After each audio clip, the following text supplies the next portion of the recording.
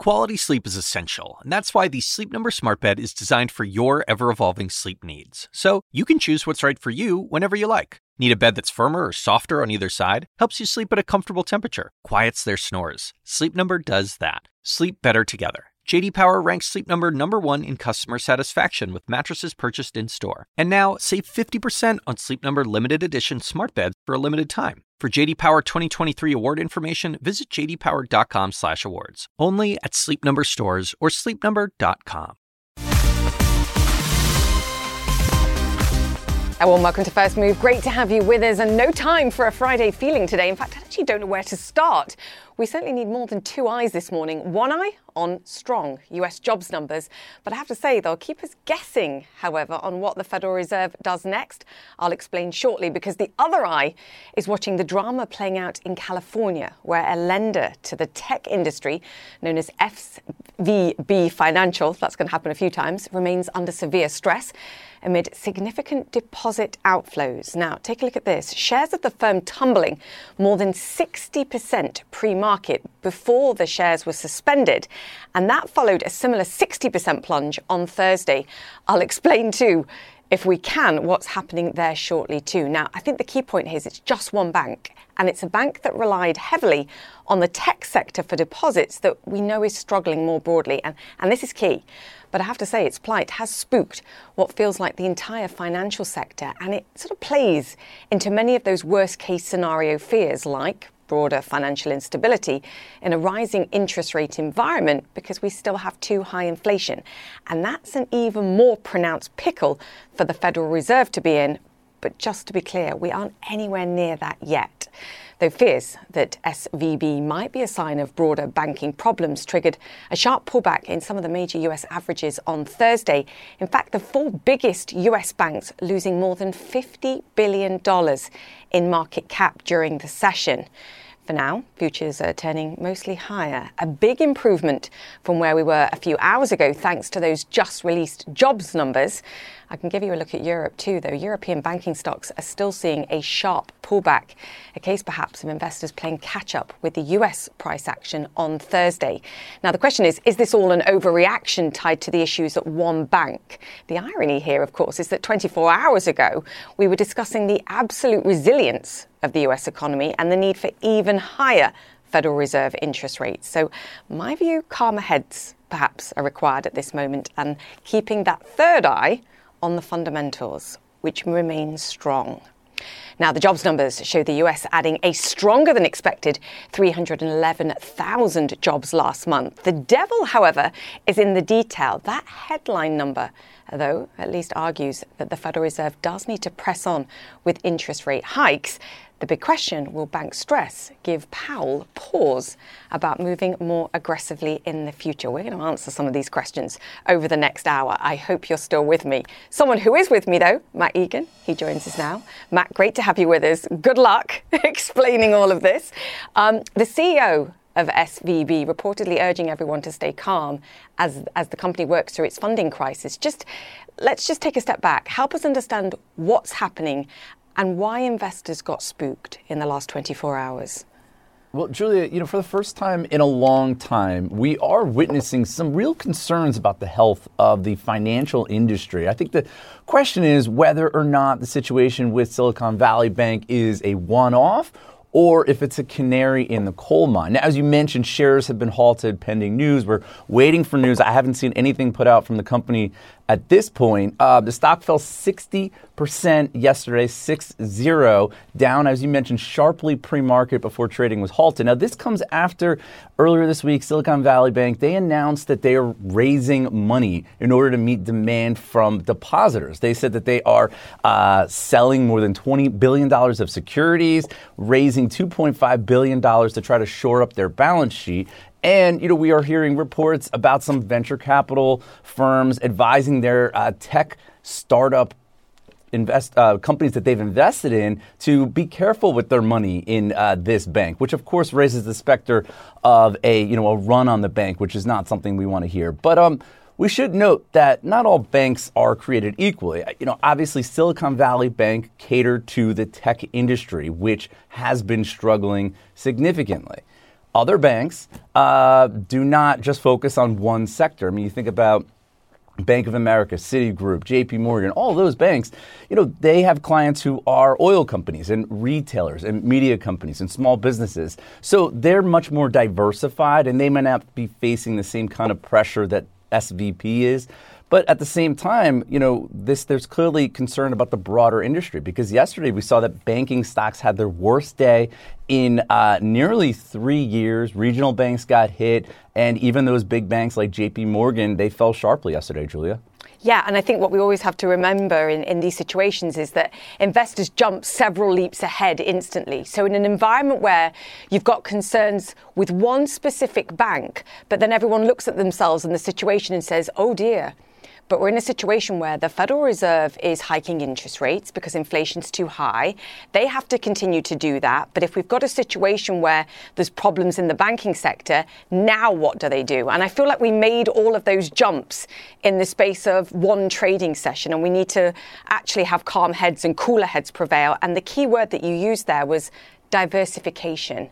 Because this bank was so directly connected to your point, Silicon Valley, to venture capitalists. All their deposits were taken, or the majority of their deposits were taken from this sector. And when we talk about job losses and challenges and valuations dropping, it's all really based in the tech sector. So we're seeing shaking for one bank, and I don't think we can translate what we're seeing for this bank across the broader sector, particularly if we compare it to the financial crisis and the sheer extent of regulation, of oversight, stress test, Matt, that you often talk about, that the banking sector now receives. Would you agree?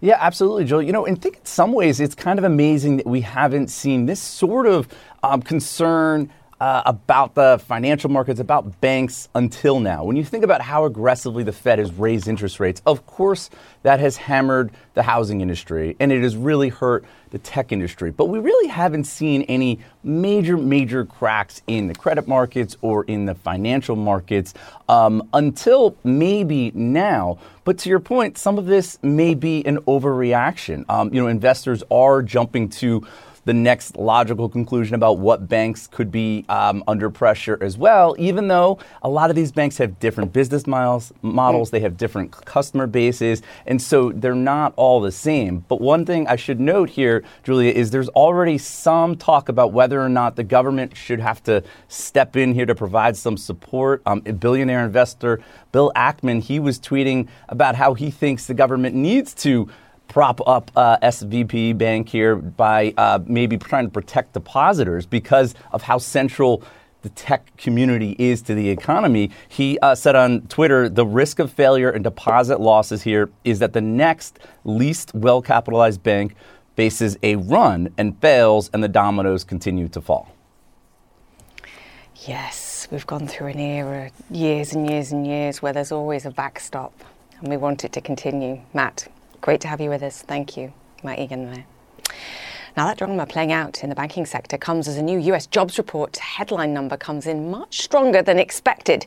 The US reporting a whopping 311,000 jobs added in February. That's some 100,000 jobs net, higher than Wall Street was looking for.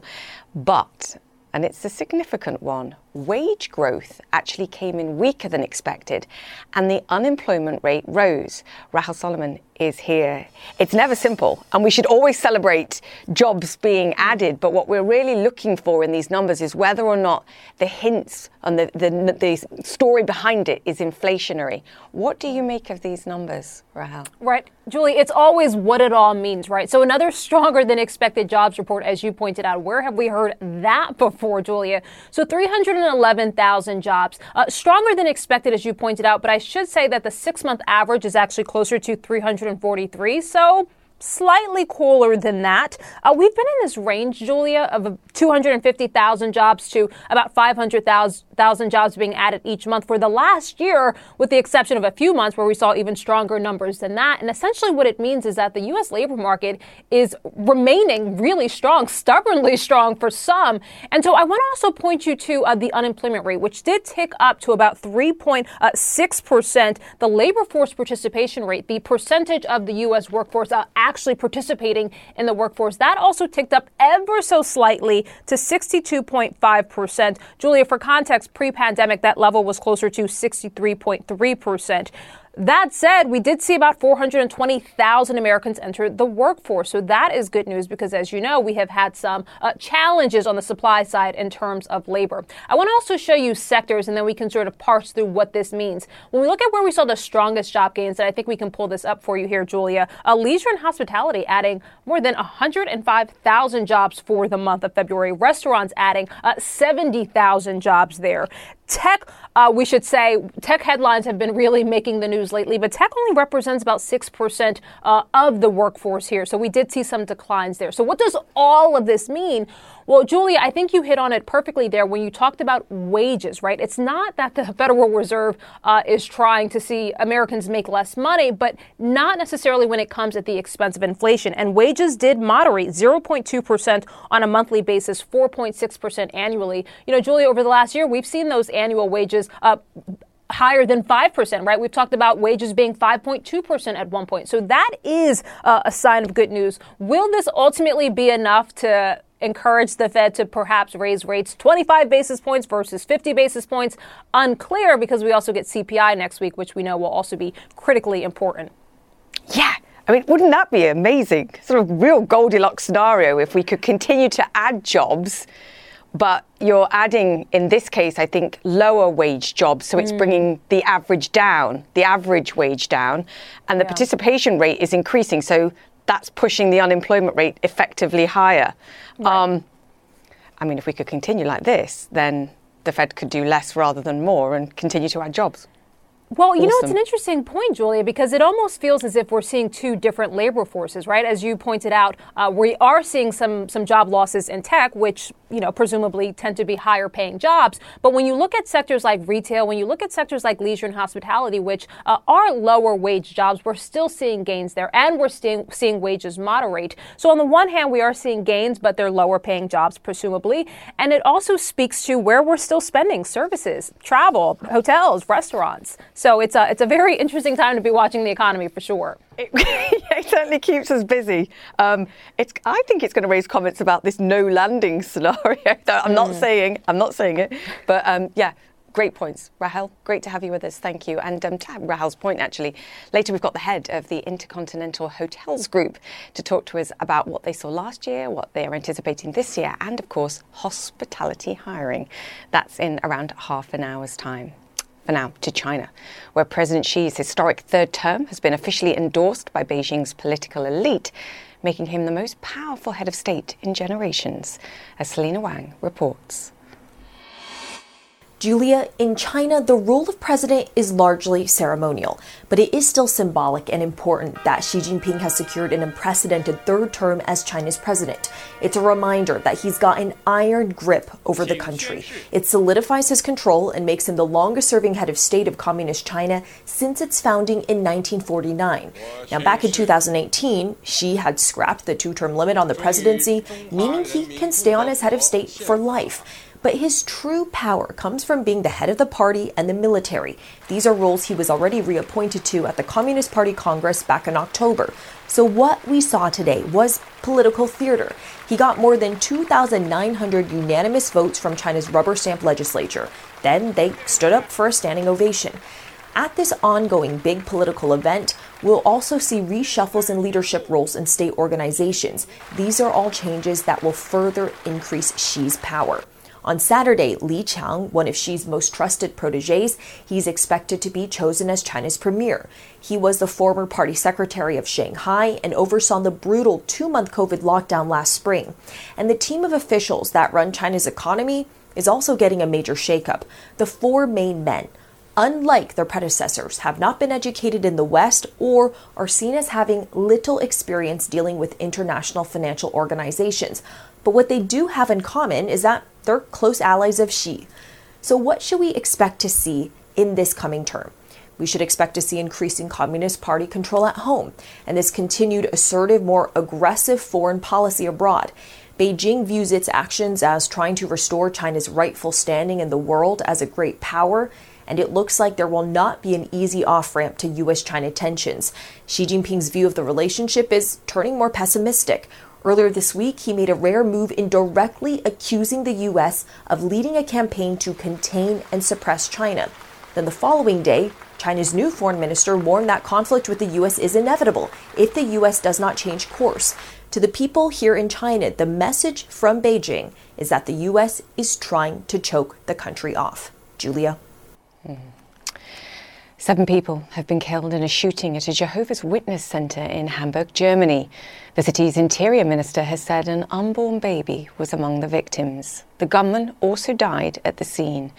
Senior international correspondent Jim Bitterman joins us now on this. Jim, a tragedy clearly. What more do we know about the gunman involved in this and any potential motive?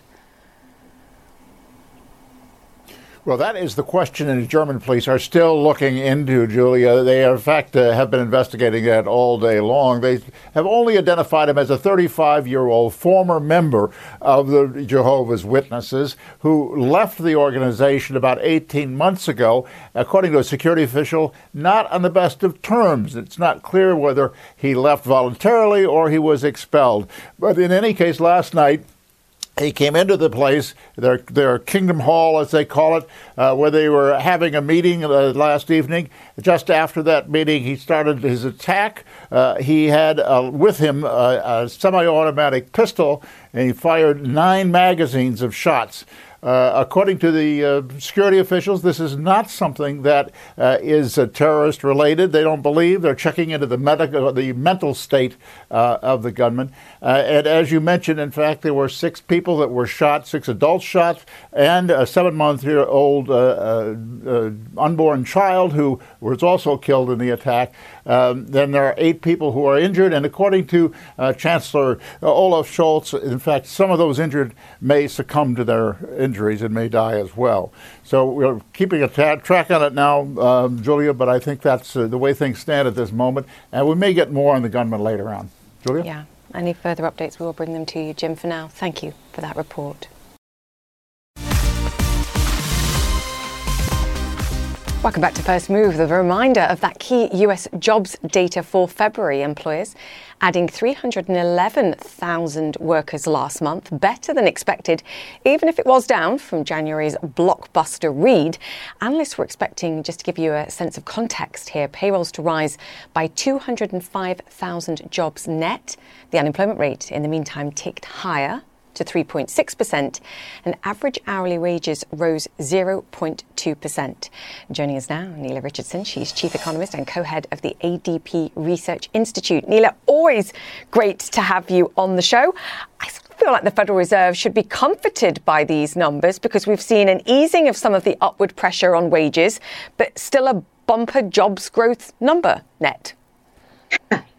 Good morning. I would say good morning for me. Good afternoon for you. I would say that it was a mixed feeling of comfort, not quite as comfortable as they'd like to be at this point in their rate hiking cycle. For one, yes, jobs growth is really strong and really solid, and we saw that accompanied with a moderation in earnings, but the composition of those earnings has changed over the course of the last 6 months. It's much more dominated by low-paying jobs. When we look at ADP, at our payroll numbers, and we pay about 25 million workers in the United States, and we account for this composition effect, we still see that the moderation in wage growth is very, very slight. It's very modest, and it's going to take a long time to go back down to pre-pandemic levels. Obviously, this is really important, why it's so great to chat to you about this. So what you're saying is that while we're adding some of the lower waged workers, which is pulling down that average wage growth number that we're seeing, really it's very slight when you look at the aggregate picture. What are you hearing from some of the SMEs, the smaller and medium-sized businesses, about what they're expecting to pay in terms of workers and how perhaps concerned they are about, one, the ability to hire, but also economic slowdown, because they're having to calculate all of these things too? Yeah, it's a complicated picture for small firms. What they're telling us, and we surveyed them very, very recently, they're telling us that it's still hard to find qualified workers. Yeah. In fact, that is their number one concern. And you see that in the ADP numbers that we released earlier this week, that small firms are still competing and being outmanned by larger firms. They can't find the talent. But there is some sense that this is easing. It's a little easier to find talent than it was 6 months ago. So that's good news, even though it's still hard. It's the number one concern for small firms. It outranks all other concerns. Close second, though, is the economy. And they're still trying to figure out how to grow in an economy with so much uncertainty. Yeah, and in a rising interest rate environment. Does that mean, and I know it's difficult to predict, that we're in a very different jobs market in a rising rate environment than we have been in the past, simply because of the challenges that we've been through and their inability to find workers and the competition that they're facing, that even in an economic slowdown, they might be reluctant to let those workers go, simply because the challenge, again, of rehiring and perhaps paying people more when you try and get them back is a huge concern too. I guess the question that I'm asking, I need to ask it more simply, is does it make jobs and the labour market that much stronger and sticky, even in an economic downturn? You know, that's a great question. The labor market is solid, it's tight, but it's incredibly fragmented. And different sectors of the economy are going to have different reactions to higher interest rates. Construction and manufacturing, and we saw that with manufacturing in today's report, those are very interest rate sensitive sectors, and we saw a decline in manufacturing jobs. And so we're not going to see the sectors of the economy move in lockstep. And that's going to be a challenge in interpreting these job numbers. Also, we're not in the same, even though the unemployment rate is similar as it was pre-pandemic, the jobs market is quite different. It's much tighter, and there are many more job openings. And so that reluctance to let go of workers, you see that in our signals of layoffs. They're still below pre-pandemic levels. It means that it's going to be persistently tight for much longer. And that's going to challenge the Fed to keep interest rates high and higher over the longer term, too. Yeah, and that's the ultimate key here. And I think you've said it perfectly in the past, that the job state is great. The problem is that strength is coming at the cost of high inflation, and managing that for the Federal Reserve here is the absolute and ultimate challenge. So when there's this debate going on behind the scenes and Rahel Solomon, one of our reporters, was talking about it earlier, this decision between going 1/4 percentage point and 0.5 percentage point in terms of rate hikes for the Federal Reserve. The argument that you're making here is the emphasis still has to be on the larger size hike, surely. They still have a lot of work to do. I think the argument is no one's talking about a pause. And that's the important thing. Yeah. It's whether it's going to be 1/4 or 50, but no one's saying no hike at all. And that is very different than just a couple of months ago, where markets and analysts were convinced that there would be a Fed pause in the first half of the year. I think that is off the table, at least for the next meeting, probably for the next meeting after that. And I don't think we're going to see a decrease in interest rates this year. Yeah. This is where we cue the song by Beyonce, Single Ladies. Nela, I want to get your take on something. It was a Wells Fargo report, I believe, and it was talking about the impact of single women, in particular on the labour force, and that they'd grown 3 times faster than the broader labour pool over the last decade. Can you just give me some context on this and, surprise me and shock me and tell me that wage equality, even just for these single women, has been reached, she says, with a raised eyebrow. Yeah. I'm thrilled that you didn't ask me to sing the song. I was worried for a bit there. I've still got time. No. We know this, and I think we've talked about this before, that the pandemic has been incredibly challenging for women. Women took the bulk of the job losses. They had in the United States and around the world, they also had the biggest challenges as being part of that care economy that was so hit by the pandemic. And so if you fast forward it, some of those challenges have not gone away. It's still very hard to find childcare, and that childcare has gotten even more expensive than it was before the pandemic. So that means that many married women with children are staying out of the labor market, and even proportionately, single women have advanced into the labor market. But overall, that advancement of women in the workplace has not resulted in a narrowing of pay gaps. And I think that's what's the most disappointing. We love to see an inclusive economy because that economy means that it's more positioned for growth. So the more women in the economy, the better. But if that comes at an expense of wages, it's problematic. And so there's still some more work to do to close these wage gaps. Yeah, it begins with talking about it. Thank you. Important conversation to be having. The whole thing, actually. And no singing, sadly, but we'll reconvene next time. Nela, great to chat to you. Thank you. You never know what you're going to be asked. The Chief Economist at ADP and the co-head of the ADP Research Institute. Speak soon. Thank you. Welcome back to First Move, a frantic Friday on Wall Street. Major US employment news and fast-moving developments in the Silicon Valley banking crisis that has rattled global banking stocks. First to the jobs. The US reporting a much higher than expected 311,000 jobs added to the US economy last month net. But wage growth came in slightly weaker than expected and the unemployment rate ticked higher, as we've been discussing. In the meantime, US stocks volatile overall in early trade as investors debate what all this means for the Federal Reserve's interest rate hiking path. We are very much data dependent. All this, too, as we wait news about the future of SVB, whose shares have been halted for trading for pending news. We will bring you that when we get it. They did, though, tumble, as we've discussed, more than 30% during trade on Thursday, the firm being forced to raise billions of dollars worth of capital to plug major losses as depositors flee. The big question to be asked, what all this means, if anything, for the entire banking sector.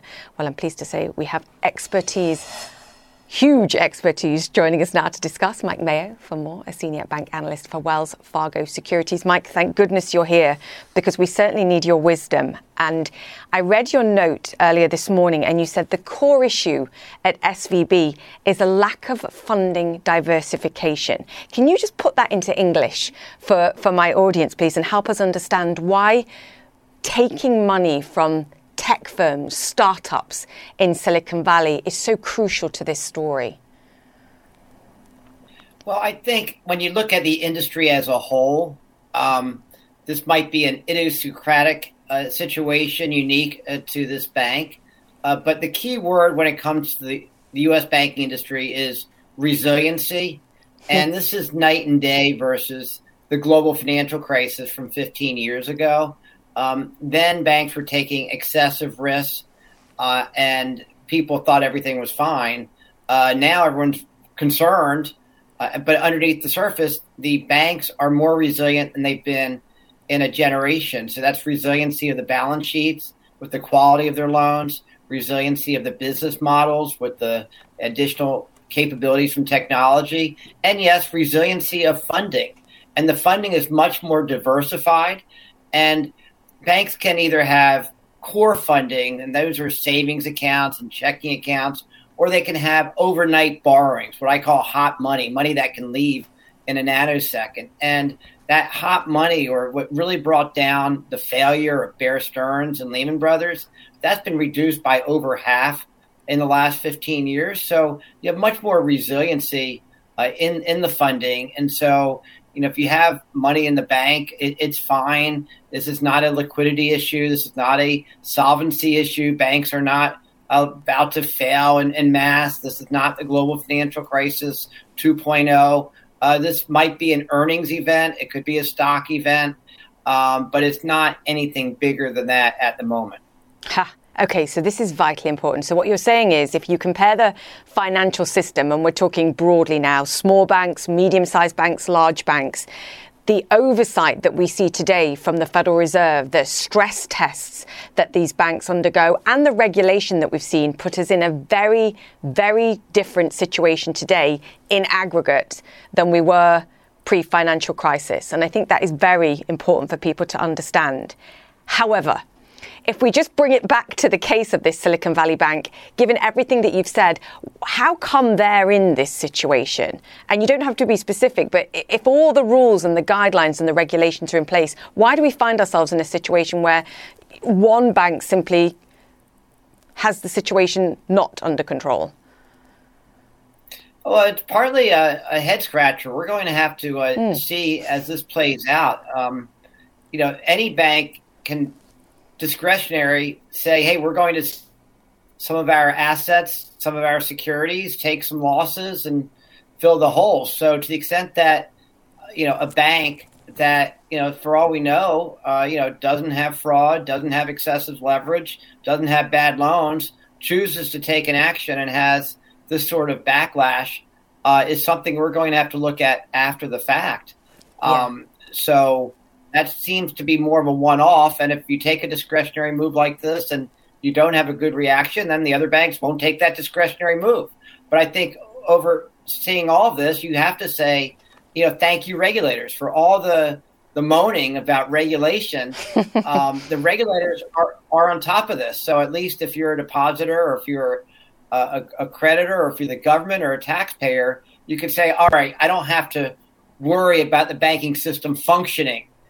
Banks should be like when you turn on the water every day. The water should come through the faucet. You should be able to turn on your lights in your house. Likewise, your bank should always be there. That was not the case 15 years ago with the global financial crisis. That is the case now. And each year, the banks, the largest banks, are subject to a stress test that, in my view, the stress test is the combination of the last three recessions combined. And banks have to pass a scenario like that before they can even increase their dividend or anything like that. So once again, the key word here is resiliency. And look, this is not a zero defect industry. The banks and the overseers, look, they try to make no mistakes. But if you're going to take risk, there's going to be mistakes, there's going to be losses, and there are going, in some cases, be failures. So that's just part of cost of doing the business, and that's part of having the capital markets and the economy, the way we function. And you have a $20 trillion economy, and the banks are the heart of that.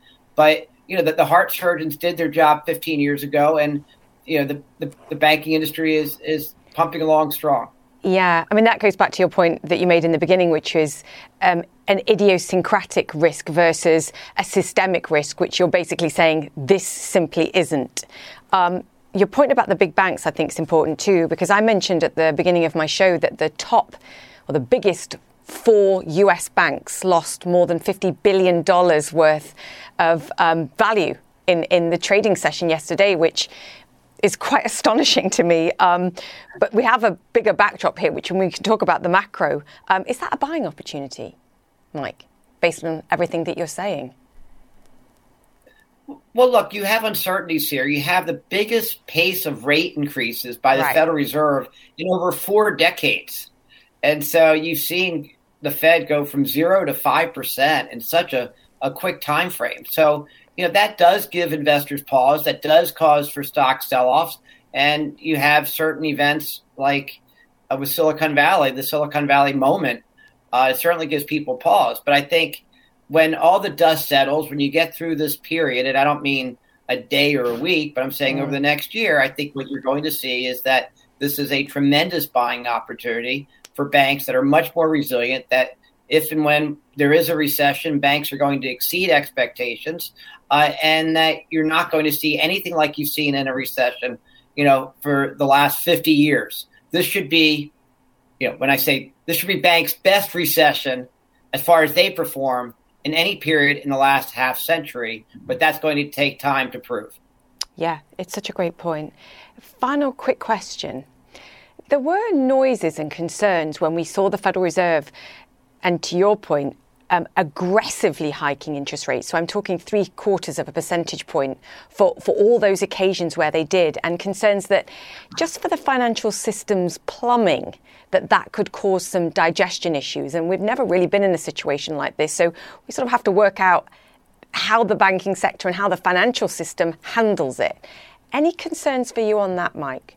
Just with the sheer sort of aggression that the Federal Reserve had to tackle inflation? Yeah, these are big body blows for the economy to take. Right. And to have rates go up so much, so fast, you're going to have, some players experience pain. And you saw some in the crypto market. You see some with the fundraising for the private equity community. Really, you're seeing more issues outside of the banking industry, and the ricochet effect of that can come back and hurt the banks. Having said that, the banks have pushed off so much risk to the non-banks, or what you call the shadow banking industry. That's really the area where I think you have to watch the most. But as far as the regulated banks and a regulated industry, customers and regulators and the government and taxpayers can feel a lot better. As far as stockholders, it's not been pretty the last week, but that too should change as the dust settles, in my view. Yeah. The calm words of Mike Mayo there. And I agree with your point. There's plenty of areas elsewhere that you could look for trouble without necessarily looking at the financial sector and the listed banks. Mike, great to have you with us. Thank you for your wisdom. Mike Mayo there, the Senior Bank Analyst for Wells Fargo Securities. A pleasure, sir. Thank you. Okay, coming up on First Move, robust rebound with revenge travel. We speak to the CEO of hotel giant IHG next.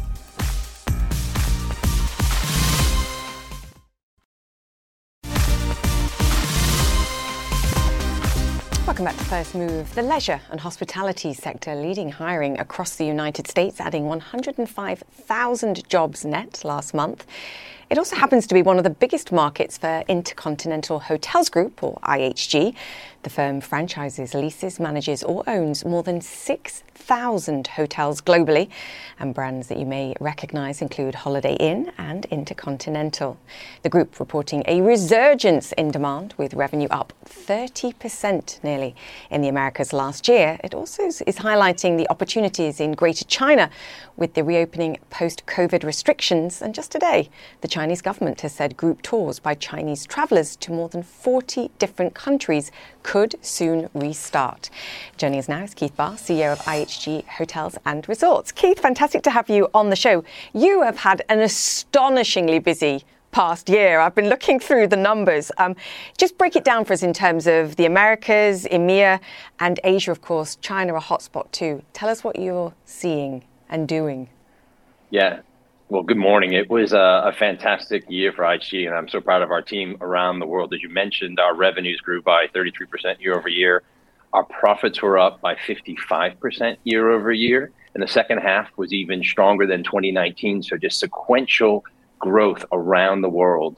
The Americas being the most fully recovered market, with the second half of last year ahead of 2019.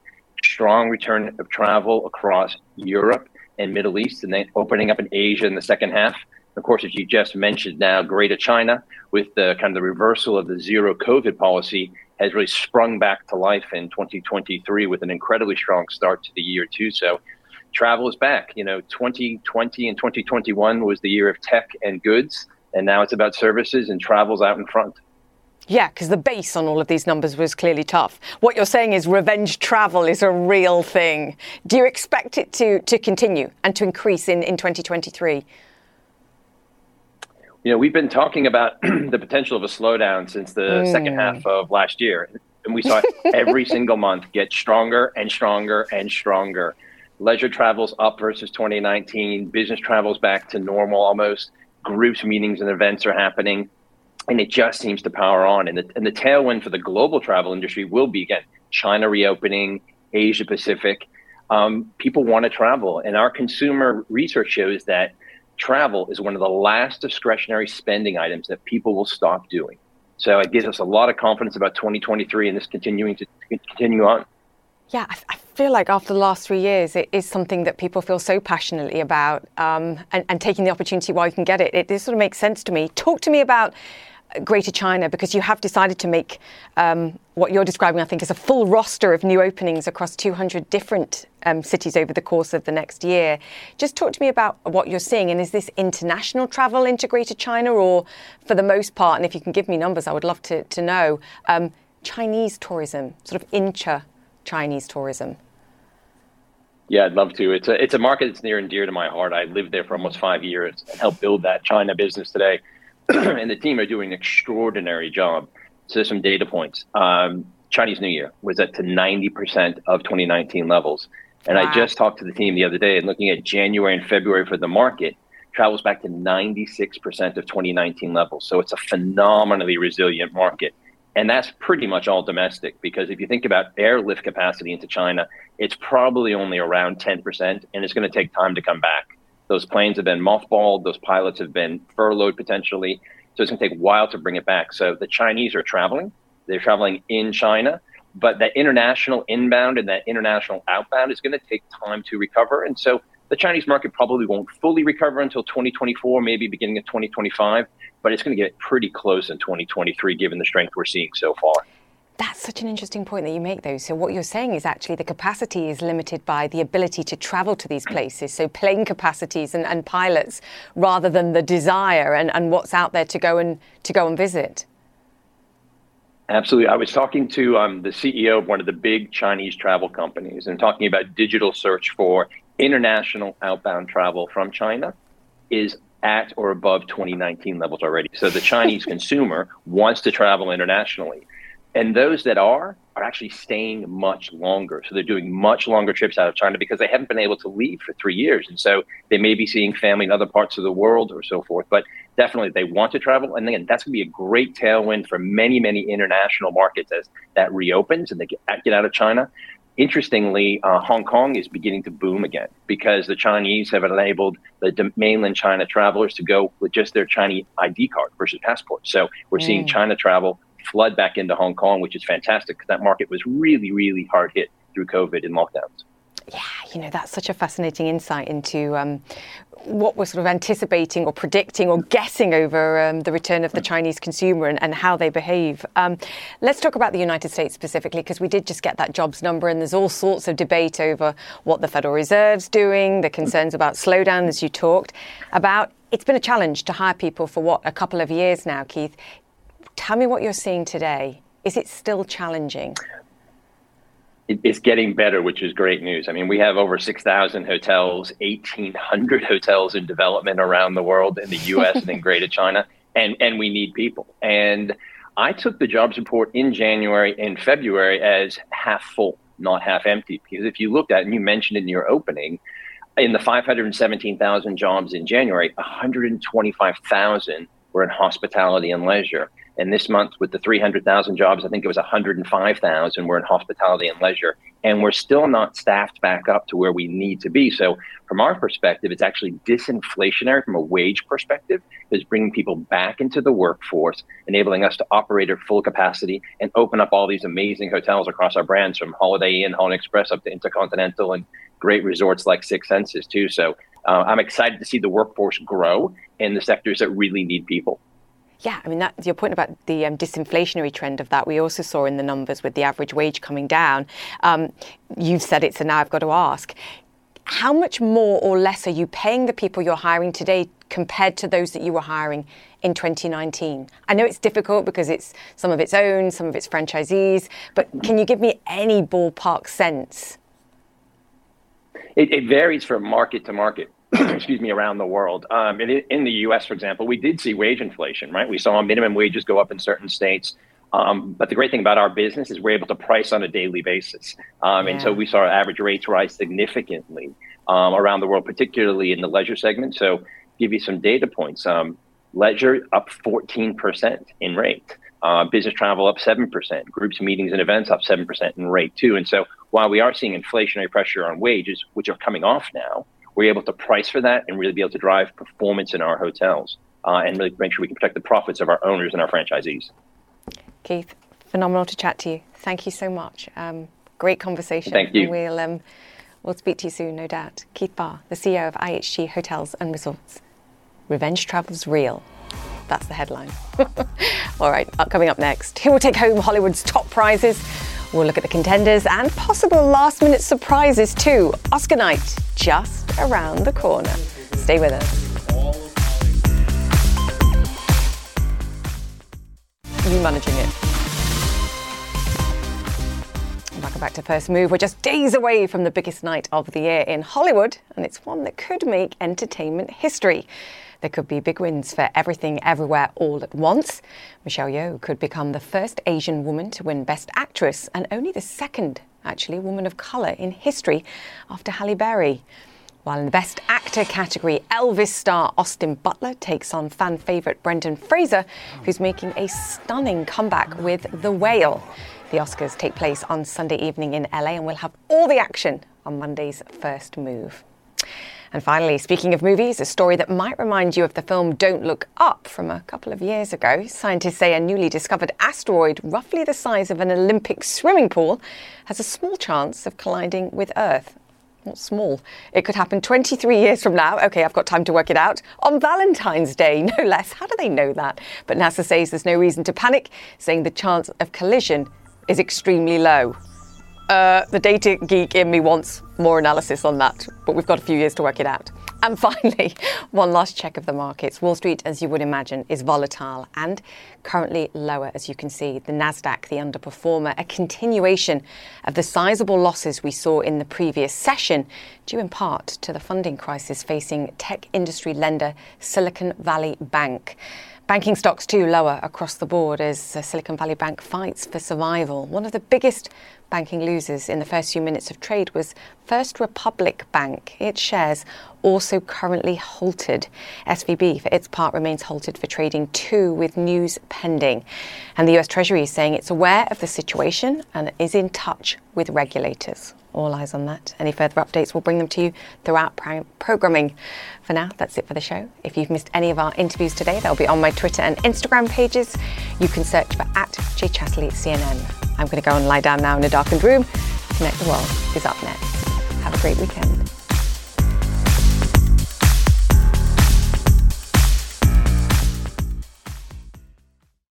When you work next level.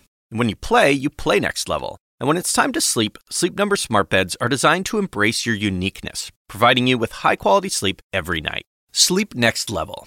J.D. Power ranks Sleep Number #1 in customer satisfaction with mattresses purchased in-store. And now, the Queen Sleep Number C4 smart bed is only $1,599. Save $300 for a limited time, only at Sleep Number stores or sleepnumber.com. Prices higher in Alaska and Hawaii. Quality sleep is essential, and that's why the Sleep Number smart bed is designed for your ever-evolving sleep needs. So you can choose what's right for you whenever you like. Need a bed that's firmer or softer on either side? Helps you sleep at a comfortable temperature. Quiets their snores. Sleep Number does that. Sleep better together. J.D. Power ranks Sleep Number #1 in customer satisfaction with mattresses purchased in-store. And now, save 50% on Sleep Number limited edition smart beds for a limited time. For J.D. Power 2023 award information, visit jdpower.com/awards. Only at Sleep Number stores or sleepnumber.com.